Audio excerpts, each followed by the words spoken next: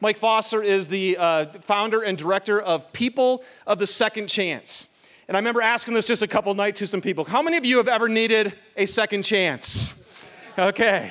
See, this is going to be a very appropriate message for you today. And I am excited. Mike speaks all around the nation, giving people hope for the knowledge of the love of God that can give you a second chance. Would you guys please welcome with me Mike Foster to the stage? All right. Thanks, buddy. All right. We did have a good time the first service. I know this, but I'm oh, thanks, Dave. Let's give it up for Dave. Come on. Love that man. Man, I gotta tell you, I think I've got the greatest job in the universe because all I get to do is help people love their life more by connecting them to the God of second chances, to connect them into his radical grace and his radical love for us, and just to help people understand like their stories and their not so perfect stories matter to God. And that he's more than willing to not just give second chances, but to give like 899th chances. Because how many of you needed a second chance? How many of you needed an 899th chance? Yeah, me too. It's like, that's the reality of life. And that's the reality of who we are and the stories that we're on. And so I do lead an organization called People of the Second Chance. And I like to think of our organization like this, like we're this grace-flavored snow cone on a hot judgmental day, right? And all we want to do is come in, and whether people are judging themselves and their own, being very self-critical, or judging others, we want to come in and say, hey, there's a different way. There's a different way to live. There's a different way to experience God's freedom in your life, and that is by embracing his love and embracing what he has for our lives. And yet, so often we get lost in our pain and in the trauma and our messy childhoods and all the things that have kind of not gone the way we wanted them to go. We sort of lose ourselves. And we start sort of being very critical about who we are. And that even impacts how we see God. And it definitely impacts how we see others. And so this morning I want to talk about this idea of what it means to be people of the second chance. How do we embrace what God truly has for our lives? Some of you may feel stuck right now. Some of you may feel very discouraged. Maybe you feel like God has given up on you.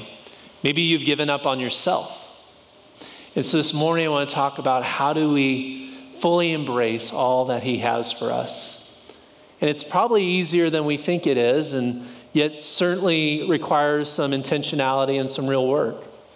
So a couple months ago, I was at Disneyland with my family. My wife, Jennifer, who I've been married to for 20 years now. Man, it's just been an amazing woman, and I'm so glad that she's still with me after 20 years. In fact, here she comes. I got to have you raise your hand. Just say hi. She's over there.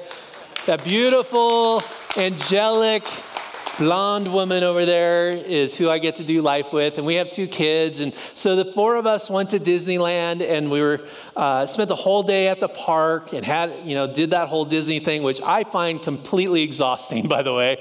But my wife and my kids, they enjoy it. And so we were staying the night at the hotel, and we walked back to the hotel, and we got into the elevator, and we kind of moved in, and then there was another group that kind of hustled into the elevator, and the doors closed. And I noticed there's a couple Disney officials who were wearing kind of official Disney garb, and they had little name tags.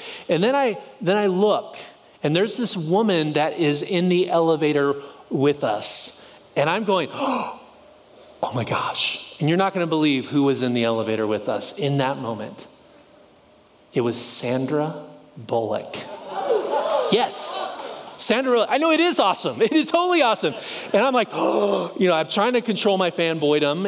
It's like, oh my gosh, Sandra, I love you. I love you. Academy Award winner, the Blind Side, which is one of my favorite movies. I was just going nuts inside because I didn't want to go nuts outside because I didn't want to think I didn't want her to think I was strange, even though I kind of am. But I was trying to contain myself. And so my wife is literally standing shoulder to shoulder next to Sandra. She's touching Sandra. I'm like, oh man. And so the problem is that even though my wife is standing right next to Sandra, she doesn't know it's Sandra. And so I'm trying to get my wife's attention. I'm like, honey, like, the whole head nods, the eyes, like really, she's not picking up any of my signs whatsoever. And then, of course, my kids, I'm trying to get my kids' attention. Like, hey, kids, there's a movie star in this elevator with us right now. You're like feet away. You can literally touch the glory of Sandra right now. And you're missing it. Why? They're missing it because they're doing what teenagers always do, looking at their cell phones, right? They're looking down.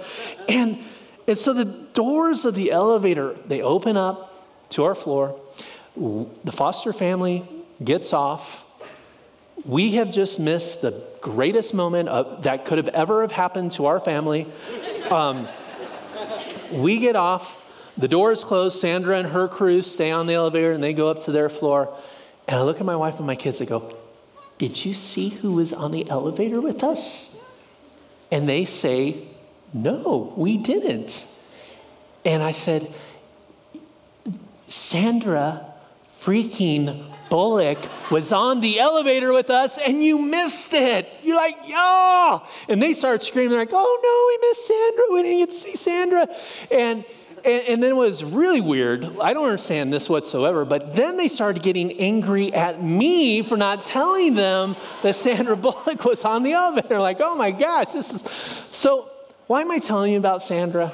Why am I telling you about the greatest moment of my life, but not my kids and my wife's life? Because I think we have these moments happening all the time in our stories where God is saying, I am right here.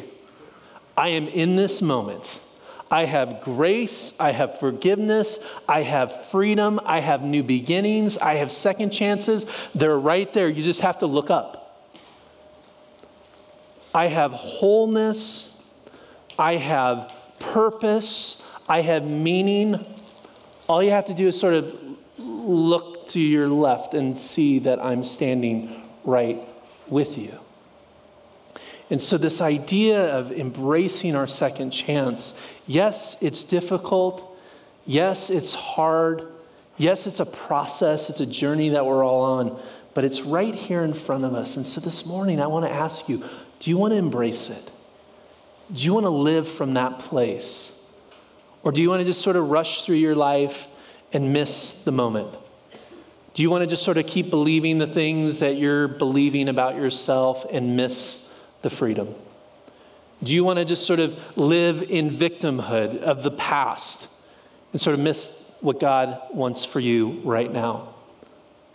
Do you want to maybe just live in the future and go, man, I just can't wait to get to heaven. These are people I call afterlifers. It's like, man, my life will be good once I finally die and go and be with Jesus. And it's like, yes, that's going to be great, but maybe God has something for you right now, today, too. And so this embracing the moment, embracing the second chance, embracing what God has for you right now, today, is so important if we're going to be and live as people of the second chance. And so much of this is based on our own perspective. How do you see your story? How do you see God? How do you see your friends and your family? How do you see the messy divorce? How do you see your crappy childhood? How do you see all that stuff? What is your perspective? And I want to encourage us to this morning to put like a grace perspective on all of that.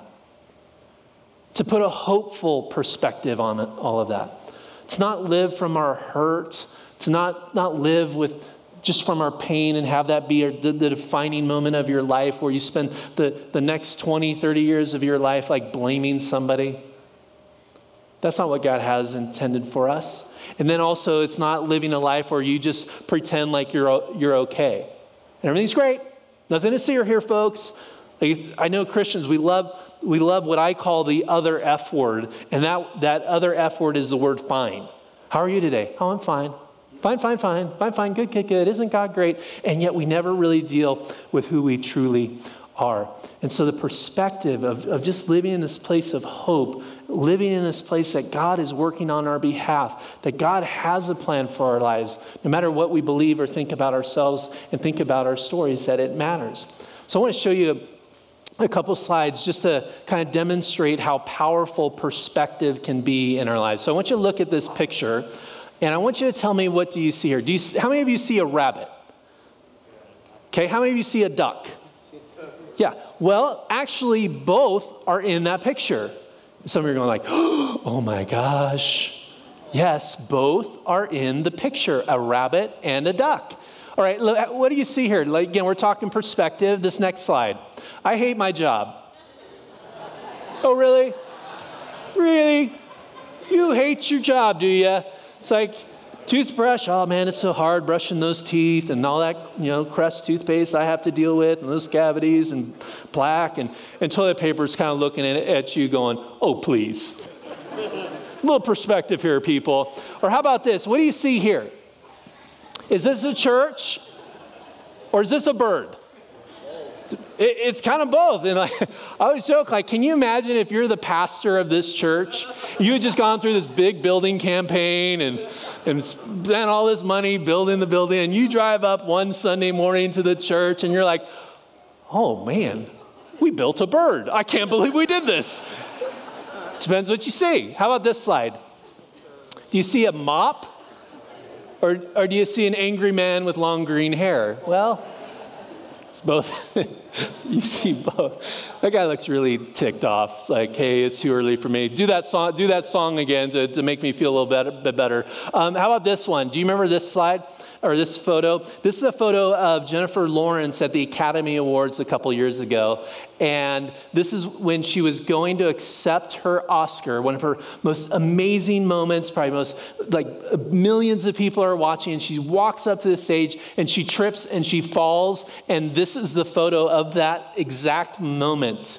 And so I want to ask you, is that Jennifer Lawrence's most embarrassing moment, or is this a stunningly beautiful, elegant Christian Dior ad? Depends how you see it. And so how do you see yourself? How do you see your story? How do you think God sees you? Are you living from a place of grace, or are you living from a place of condemnation, of criticism? And so I want to look at the Bible in Psalm 139. We're going to look at David, who had this incredible relationship with God, who was completely present with the fact that his life was broken. David, who committed sin with Bathsheba, and who wrote, later on in the Psalms, he just writes this idea of, God, create in me a clean heart, O God, and renew a right spirit in me. He cries out to God to heal his heart, to forgive him. But he's also David, who was just like a man after God's heart. He lived fully in the presence of God, and God knew him, and David knew God, and they lived this amazing life together. And we pick it up here in Psalm 139, verse 1. It says this: you have searched me, Lord, and you know me. You know when I sit and when I rise, you perceive my thoughts from afar. You discern my going out and my lying down. You are familiar with all my ways. Before a word is on my tongue, you, Lord, know it completely. You hem me in behind and before, and you lay your hand upon me. Such knowledge is too wonderful for me, too lofty for me to attain. David's just saying, God, you are with me. You know me. Before I even say a word, you know what I'm going to say. And sometimes we feel, when we think about our lives or our histories or our past or stories, we think well, God doesn't care, or God's not there. You maybe will unpack maybe some of the things that didn't go right in your story, and we think God, you think God's going to say what were you talking about? I'm not sure what that. I wasn't aware of that. God knows everything. And the beautiful thing and the most powerful thought is that God knows everything about you, and he's still crazy about you. Isn't that so cool? He doesn't reject us. He doesn't oh man, woo, I know everything about you and I don't want to get to know any more about you. It's just he is saying, I know you. I have been with you. I get it. I've heard all of it. I've been there. I know exactly what you're feeling. I know the words. I know the characters in your story. I know the valleys. I know the mountaintop experiences. I know all of that, and he still loves us. And there's this basic truth, and maybe you've heard this before, but there's literally nothing you or I could do that would make God love you less. He knows us, fully knows us, and yet fully accepts us. Verse 7, David goes on, he says, where can I go from your spirit? Where can I flee from your presence? If I go up to the heavens, you are there. That means in your victories, in your mountaintop experiences, in your wins, in your promotions, in the times of your life and story where you're celebrated, God was there. But probably more importantly, what we need to be reminded of is this. He says, if I make my bed in the depths, you are there. Some translations use the word like, if I go to the pit of hell, you are there, God. And sometimes we get really confused about this fact. Like maybe we believe that God is with us when we're doing well, but we forget that God is with us in the most trying, difficult moments of our life. The messy moments. The moments that we're embarrassed of or ashamed of. And maybe in those moments you started to believe something about God, that he's not with you. That he doesn't care. And yet the truth of what we can read in God's word is that it is in your lowest moments, your most embarrassing moments, your most broken moments, that is there and in that place that God is the closest, I believe. Where he is embracing you, loving you, cheering you on, saying, do not quit. I am with you. We will go from this place into a place of newness and freedom. I am making all things new. Trust me. Verse 9 says, if I rise on the wings of the dawn, if I settle on the far side of the sea, even there your hand will guide me, your right hand will hold me fast. That's David's life. So let's talk about your life and let's talk about my life. How do we have this relationship where we're just fully embodying God's grace and second chance in our stories? And the first thing that we need to do to become people of the second chance is we need to embrace our not so perfect stories. We need to embrace our not so perfect stories. I look at my own life and my own journey with God and just through my own story. And there's been so many moments where I've just literally been to the depths of hell. I've had ministry failures. I have had people betray me, friends who I thought were great friends who literally like out of nowhere stabbed me in the back. I remember I invested into this business where I lost over $100,000 of my family, my wife and I's money in less than 12 months. Like I thought this thing was a sure bet, and we lost it all. One of another rock bottom moments of my life happened when I was 19 years old, and I was on a skiing trip with our church youth group. And I had never skied before, and so this was all new to me, and so I was really excited about being invited and trying it out. And I remember the very first morning, we woke up early and got in the water, and I was going to go first because I was the newbie, and since I didn't really know how to ski, I thought, well, the flat water and sort of the calmer conditions would be more conducive to me learning how to ski. And so I remember being in the water, had my skis on, had the little rope thing, handle thing, and I said, hit it. They hit it. The boat started moving, and instead of popping up on the water, I was being dragged underneath the water. It's more like a submarine than a skier. And after a bit of this, I got really discouraged. I'm like, hey, tap, tap, I'm out. Like, I'm done with the water skiing thing. Maybe we'll try this again another day. And so I remember getting in the boat. My ego was a little damaged. I was a little feeling down and low. And my friend Kyle kind of noticed this, that, I was a little low and I hadn't, had my moments on the water. And so he said, hey, Mike, you want to try driving the boat? Maybe that's a way that you can sort of redeem yourself in some way. And so the other skier got in the water. Kyle started the boat and we were kind of cruising along, and he says, okay, Mike, your turn. So I kind of scooted behind Kyle. He scooted out of the way, and now I'm driving the boat. And everything was going great. And then the skier motioned like this, that he wanted to turn around and go the other way. And so I began to turn the boat, my very first turn ever in a boat. I turned into what I thought was clear water, but it wasn't clear water. There was a skier from another boat who had dropped down into the water. And because of the speed that I was going, because of my inexperience, I wasn't able to turn the boat in time, and I hit him. And it was in that moment, everything in life just changes. Everything that, I thought was going this direction just gets flipped upside down. And it was in that moment that I realized how desperately I needed God. As the boat came to a stop, I looked behind and saw the path that we had just traveled, and there's this skier who I had hit unconscious in the water with a pool of blood around him. They would medevac him out to the hospital. He would barely survive. As my boat was coming at him, he raised his arm up like this to try to protect himself, and the propeller of the boat actually went down his arm and actually broke off in his head. The doctors would tell us later. It would just mutilate his arm. He would suffer some brain damage. He'd have to relearn skills, and he would be on a very long journey of rehabilitation.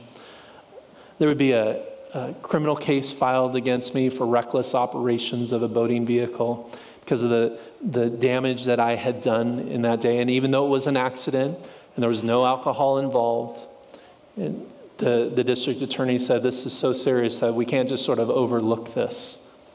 There'd be a lawsuit. And then on top of all of that would be the shame and guilt that I would feel about what I had done to that man. And I think all of us in our stories and in our lives have these moments where we would just do anything to take it back, to change it, to rewrite history. But the problem is we can't.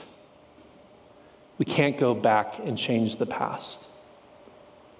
And I just call these are just the moments where no matter how hard we try, the toothpaste is not going back in the tube. And what do you do with that?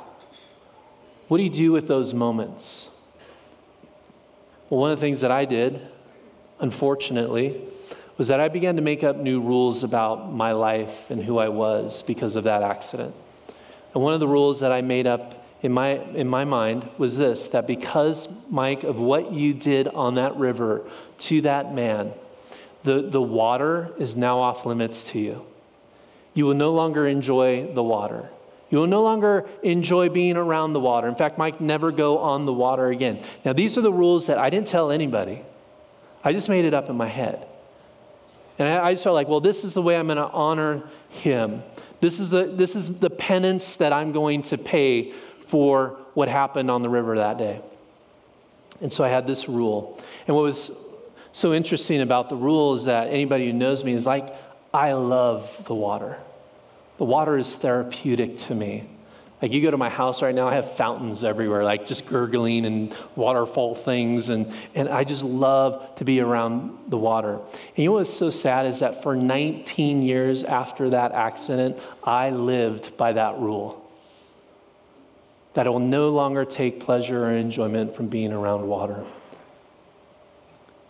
Now, you may have different rules about your story and different conclusions that you've come to about how you should live. Maybe you're this, like, well, hey, I have a failed marriage, went through a divorce. My new rule in my head now is I'll never find love again. I'll never be loved by anyone again. Because I had my chance at marriage, I had my chance at a happy ever after, and it didn't work out, and so now I'm disqualified for love. Some of you may have situations where you've been betrayed by somebody. Somebody has really hurt you. Maybe it's happened as a child. Maybe it's happened in your business. Maybe it's someone here at church, and somebody has literally stabbed you in the back, and so you made up this rule. I will never trust anybody again. I will never open up my heart again because I don't want to be hurt. So I don't know what your rules are this morning, but that's what happens in these moments of pain and crisis and trauma We start living under these new laws that we make up ourselves instead of living under the law of grace. And letting God say, you know what, if you just if you put that in my hands, and all that hurt and all that pain and all that struggle, all those rules that you've made up, if you just put it in my hands, I'm going to point you to grace. I'm going to point you to second chances. I'm going to let you feel what life is supposed to feel like when we're living under the umbrella of forgiveness and of the cross. So number one, you just got to embrace your not so perfect story no matter what it is. Number two, you got to watch how you talk to yourself. And this is a big one. One of the reasons why we feel so stuck and so discouraged about life and so discouraged about our relationship with God is because of what we're telling ourselves. It's sort of like those rules on steroids. We say a lot of words during the day, talking with people, but in our mind, we say thousands of times more words in our head. And inside our head, there's this narrative going on. And typically that narrative and our self-talk is not reminding us of how much we're loved by God, but it's actually reminding us of our failures, of what we're not doing right, or those moments in your past that you feel regret and shame about. It's those messages that are playing. And yet God tells us in his word in Philippians 4:8, he says that we need to focus on the good, focus on what is holy, what is noble, what God wants us to focus on is this. And he says in Philippians 4:8, finally, brothers and sisters, whatever is true, whatever is noble, whatever is right, whatever is pure, whatever is lovely, whatever is admirable, if anything is excellent or praiseworthy, think about such things. And yet we don't do that, do we? We think about what is broken. We think about our failures. We think we are driven by our fears and our insecurities. We tell ourselves we are unworthy of God's love. We tell ourselves we will never measure up. We tell ourselves, I could never do that. We disqualify ourselves because of our own self-talk. Nobody else in the world is saying it. Maybe you have a few critics who might be saying it, but for the most part, it's living in your head and you're believing it. And we got to blow up the negative messages and embrace the truth of who God says we are. Sort of like mixtapes. I don't know if you, as a kid, used mixtapes. Some of the younger audience members are going, what is that piece of plastic that man with glasses is holding? But this is a mixtape, and I'm a child of the 80s, and I love mixtapes. I also love the A-Team and Fantasy Island and the Love Boat, okay? Like that's my childhood. That's how I roll. And so I used to make mixtapes, and I would put all my favorite artists, all my favorite bands on the mixtape, like Madonna and Depeche Mode, and of course Bon Jovi, okay, which is, I'm glad we got some Bon Jovi fans here. You're shot through the heart, and you're to blame, darling. You give love a bad name. I play my part, and you play your game, darling. You give love a bad name. Okay, that's so I put that song on there, obviously. No, don't applaud, please. Like, I'll keep singing if you keep applauding. All right, so don't do that. But so I had this mixtape, and the thing with the mixtape is I would play it over and over and over again because it's my favorite songs, to almost where I wore it out. And by the way, for some of you who, again, still don't know what this antique is, it's sort of like the 80s version of the iPod. But the trick here is that when your mixtape broke, you didn't take it down to the Apple store and have them fix it. No, when your mixtape broke, all you did was get out a number 2 pencil, right? Stick it in there, boom, and you're good to go. Like, that's how that worked. That was really good. It's really... By the way, all of you who are clapping are the old people in the audience right now. It's like, just get out my number 2 pencil. I'm all good to go. So I get it. We don't have mixtapes like this and this kind of old school, but I do believe like we have these tapes that are playing in our head and in our heart, and they're not filled with Bon Jovi songs. They're filled with songs that remind us of our failures. And actually they're songs and tunes recorded by the enemy of our life, Satan himself. That he's got this little studio in hell, and he's writing songs and lyrics and choruses and bridges, and he's getting his best musicians all together, and he's going to have you play this tape nonstop. To have you doubt whether God loves you, for you to focus on the mistakes and the failures of your life, to bring me back to the boating accident. Like, that's his plan. That's what he wants to do. And yet God says, man, like, blow up the mixtape. Get rid of the mixtape. It's not helpful. You need to put in a new song that reminds you of his love. Focus on what is noble, what is holy, what is good. What God is doing in your life, that is what we need to be listening to. And let me be very blunt. Let me be very honest with you in this moment, because some of you are confused about this. Listen, there is nothing holy or sacred or righteous or God-honoring about beating yourself up. So stop it. Just stop it. It is not helping you. It is not helping the kingdom. It is not God's plan. Get rid of this mixtape, the negative mixtape, and replace it with the message of love. And that's what I want to close with. This idea of, first, we have to embrace our not so perfect stories. We got to blow up these mixtapes and the negative messages that you're listening to about your life and your future. And number three, we got to embrace God's love for us, to fully embrace it, to let it penetrate the deepest parts of who we are, to let it just overflow in terms of how we see ourselves, how we see each other, how we see our relationship with God, to let love be the foundation of everything.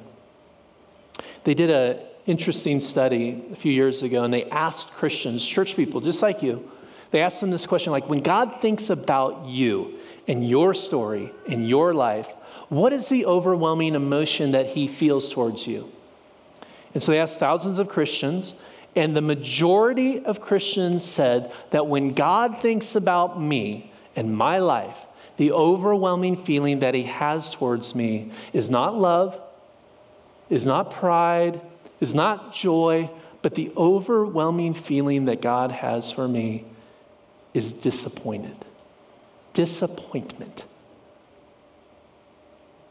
And I think every single one of us know that to be true, because we believe that too.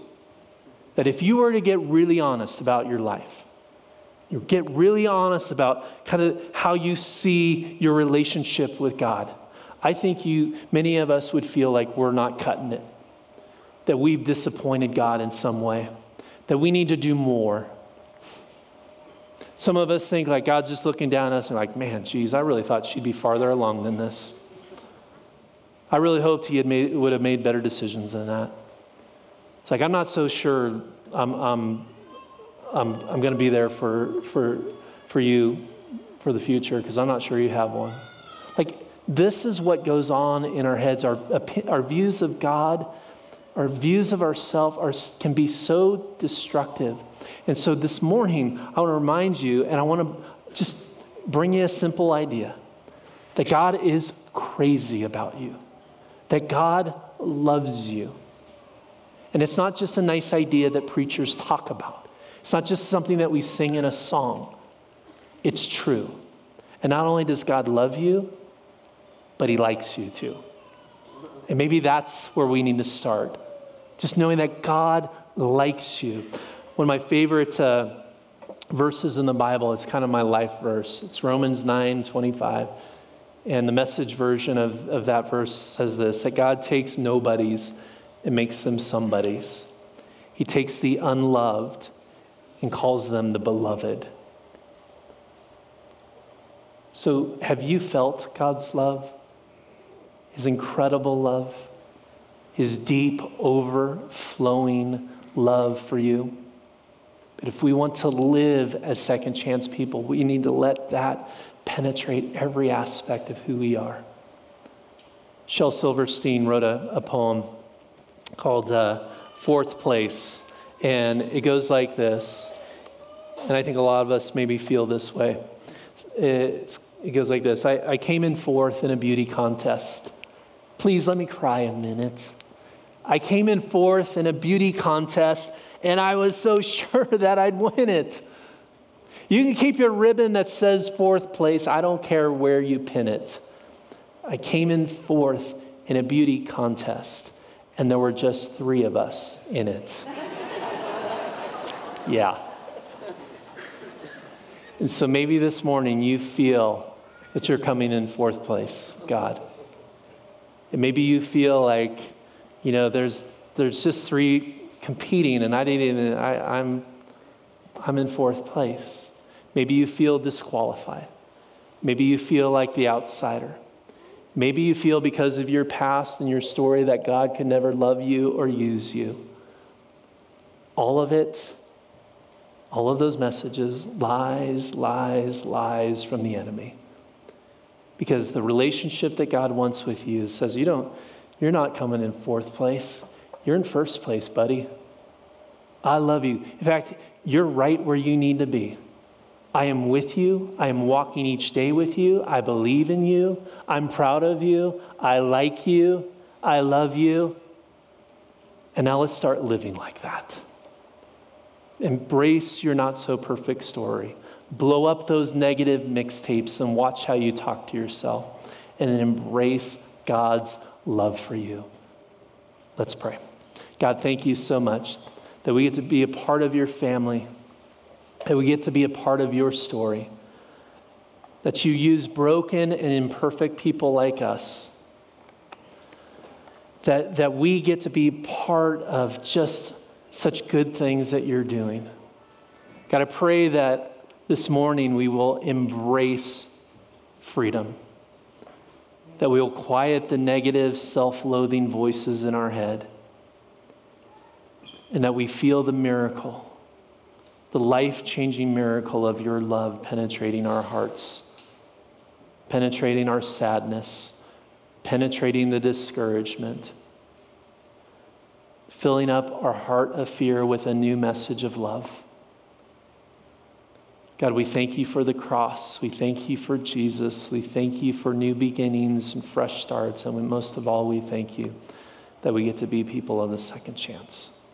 It's in your Son's name that we pray, and all of God's people said, amen. Thanks, guys.